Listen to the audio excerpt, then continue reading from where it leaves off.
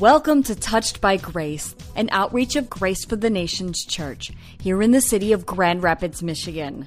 For more information, visit us on the web at gftnc.org. And now, here's Touched by Grace. The Bible says that God is love. The Bible also says that if we love him, we will keep his commandments. The Bible says that we love him because he first loved us. The Bible says that perfect love casts out fear. There is no fear in love. Fear has torment. So we have love as an option, and you have something else as an option. I want to know where the love is in your heart, in your mind, in your mouths, in your actions, and in your deeds. Where is the love in marriages? And where is the love in families where there's mothers and fathers, or marriage that has been broken up? Where is the love maybe where there's a single parent? Where is the love when you are on your own and you've grown up and you are developing a certain level of independence? Love is conclusive or inclusive, and it takes us from the beginning of our existence to the end of our existence. If you look in the Bible from Genesis to the book of Revelation, and we're going to be in Revelation in just a moment, you will find that the love of God is a common thread throughout eternity. It is a common thread. Now, God is a lot of things, but above all, God is love. We were conceived in love, created in love, developed in love, and according to the message this morning, we're going to be made or made over by the love of God. So God's love is an essential component to our existence. In fact, Jesus even indicated to his disciples, he says that if you love me, you'd keep my commandments. But he also said, this will be the indicator that you are my disciples, and it is by the what? Come on, say it like you had some love. I didn't say lust or like, I said love. I want to make sure. You know, I think the mistake is that we've been looking for love in the wrong places. We have been looking for love in all of the wrong places. We try to find a pizza that tastes real good. I discovered one and I think I've fallen in love. But it's really not that love, because we look for love, but we're looking for it in all of the wrong places. We think that love is coming from somebody else to us. We're looking for love to come in, that's my favorite suit, my favorite car, that's my favorite song. Oh, I love that song. How can you love something and not understand that love is for somebody? There's a difference between a something and a someone. Love has to find its place in your life, and love has to be manifest in your life, or your life is a miserable wreck. Every time you fall in love, you usually fall out of love, and there's no stumbling in love. So even the statement, I fell in love, is really incorrect. If you fell, then you lost your balance, and the gravitational pull of love, lust, or like pulled you in. I'm talking small L-O-V-E, not the big one. You see, if God is love and love is a spirit and love is one of the fruit of the spirit, then it must be capitalized in our lives, and we must capitalize upon it, which means that everything that we do should be operated by the element of love. Faith works by love. So without faith, it's impossible to please God, but without love, you can't even have any faith. Come on, ask somebody, where's the love? Now, this question comes at a point in which there are so many people in the valley of decision. They're trying to decide whether or not they really want to be saved. Do you love God? There are people trying to decide, do they want to be a part of the body of Christ? This church in particular. Do you love the place that you worship in? I can like Myers and I can like D&W.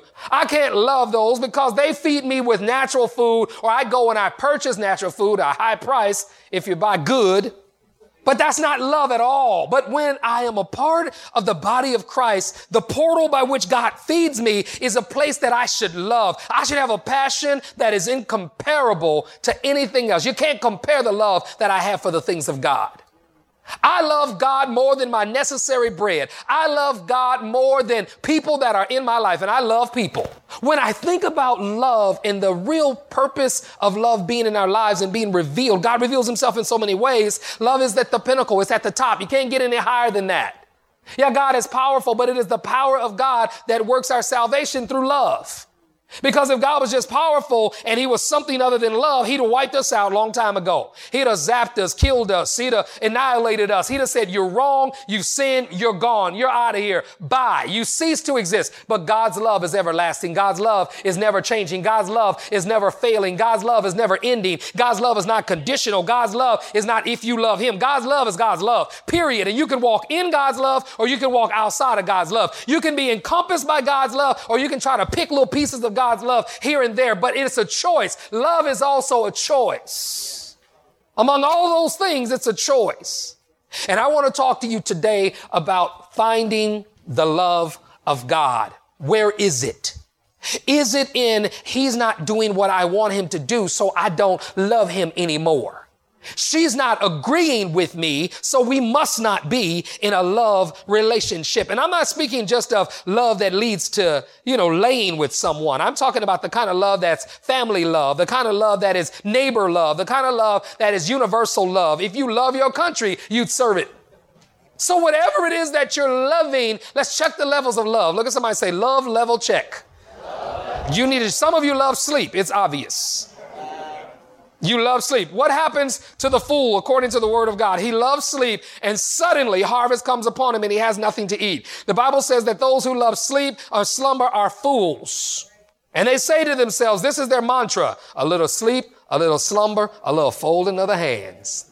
A little sleep, a little slumber, a little folding of the hands. Get your hands unfolded and wake up in here because you're no fool. All the fools in the house say, hi. Yeah, right. See, there's no fools in the house. If you came for something, and I want you to love what you get in this house. How many love what they get when they come to the house of God? You love it. Give God some praise for that. I love the word of God. I love hearing truths. I love it. I love the fellowship. You say, well, I might fall out with the people, but I love God. You can't fall out with God's people. Let me tell you something about gravity. I'm no scientist, but I know that gravity is an inevitable force that we all experience. So instead of being pulled down by the enemy, let's be drawn to one another by love. There should be a gravitational pull to where I've got to get to the house of God. I've got to get to the place. There's a whole day that's set aside just for being at the house of God. And we pinch it. How long is it going to be? Well, how long are you going to receive God's love? How long does he love you? Well, from 11 to 1:30, about all I can take. You love basketball. You love the Heat. You say, no, not quite. But then there's the love that is conditional. Because if it was your team, you'd love them. If they were your players, you'd love them. If you had some of that money they got paid. Because you know what? I'll be on the losing team if I was getting paid $13 million. I'll be like, oops, I missed. I'd be like, Urkel, did I do that? $13 million, $14 million, $23 million. Look at someone and say, I love that game. Now, how you going to love that game and you not getting a dime of it? Well, I'm not motivated by money. I just feel good when my team wins. Well, what about this team? What about Team God? What about Team Jesus? What about let's hear it for the champions? Are there any champions in the house? So if you love your team, then you're going to support your team. You're going to rally for your team. You're going to stand behind your team. You're going to wear your team's colors. You are going to represent that which you love. I love the Lord. He heard my cry. Y'all remember that song, right? Y'all also remember, what's love got to do with it? Got to do with it. Same deacon. Same deacon singing two different songs. How did love go from I love the Lord? I want you to consider that we have such extreme perspectives on the things of God, and somewhere straight up the truth. I don't even want to use the middle because the middle almost seems compromising, but let's say straight up the truth. Straight up the truth, God defines himself to us and he shows us what love really is through our actions, through our deeds, through our compassion. I love to hear the men of grace sing. I do. It's different kind of love than when I was laying on that floor worshiping. Because I'm like, sing, brothers, sing. But when I am laying on that floor after worshiping, I want the Lord to sing to me. I want to hear him sing to me. The Bible says that the Lord sings over us. The Lord, if you ain't heard him sing, you missing something. I'm telling you, talk about a Grammy award-winning singer. You ain't lived until you heard the Lord tell you that he loves you in a love song. You haven't had life until you realize that. You should be hungry and say, ooh, I can't wait till the day that I hear God. Now, men be like, I don't want no brother singing to me. God ain't no brother. God is God. And if you can't receive the love of God, then you're already a punk. I mean, a problem. You already, don't even worry about it. You know, I don't want to cry. Cry. You going to cry now and cry later? I guarantee you when Floyd Mayweather get hit upside the head, he cried. Knock a tear out of the side, or he hit somebody and they cry, right? So if we can cry when the enemy is beating us up, how come we can't cry for God? How come we say, Lord, we can't say, Lord, I love you so much? How come we can't, like real men, show the love of God? Do you know I have great respect for men and women who will show their emotions for God? You show your emotions for your team. I watched the Men of Grace. I did. We had a Super Bowl party and my God, they came alive. I saw men jump up and run toward the screen. And if you called them forward, it would take them 10 minutes just to walk up to the platform right now. I ain't gonna mess with you today. I won't. I'm feeling the love. Look at somebody and say, where is the love? There are things that everybody loves, and there are things that some people love, and there's some things that only a mother can love. Isn't it?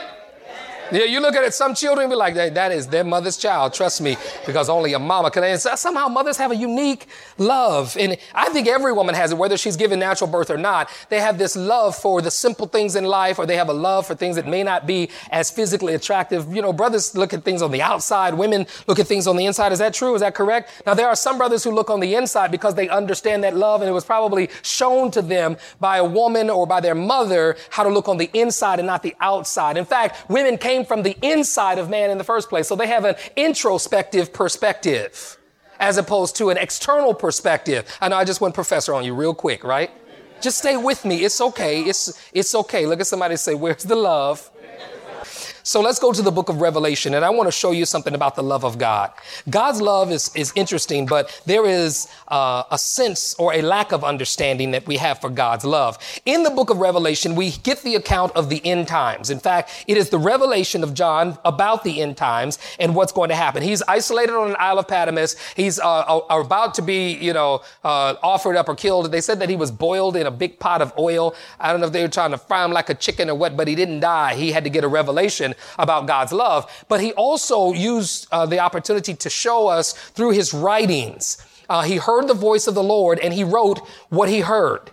He heard the voice of the Lord and he wrote it. The first chapter, the first verse of the book of Revelation says, the revelation of Jesus Christ, which God gave unto him to show unto the servants things which must shortly come to pass. And he sent and signified it by the angels unto the servant John, who bear record of the word of God and of the testimony of Jesus Christ and of all the things he saw. Blessed is he that reads and they that hear the words of this prophecy and keep those things which were written therein, for the time is at hand. John, to the 7 churches which are at Asia, grace be unto you and peace from him, which is and was and which is to come, and from the 7 spirits which are before his throne, and from Jesus Christ, who is the faithful witness and the first begotten of the dead and the prince of the kings of the earth. Unto him that did what? Unto him that loved us and washed us from our sins in his own blood. Now, let me pause, give you a little theological reference point that this salutation or beginning of this last letter or this last book of the Bible speaks of God in his personification in heaven as the creator of everything. And even the 7 spirits of God are before the throne. He speaks to the angels being there. And he also speaks to Jesus Christ, the entity by which God sends in and of himself into the earth to redeem us by his love. So Jesus is identified as the one in whom God sends to love us, and he loves us to life. You've been listening to Touched by Grace, an outreach of Grace for the Nations Church in Grand Rapids, Michigan. For more information, log on to our website, gftnc.org, or call us 616-974-9128. Our mission here at Grace for the Nations Church is to reach the diverse people of the world by teaching biblical principles and life application of the Scripture. Despite the present-day challenges facing individuals, families, and our communities, we believe there is hope.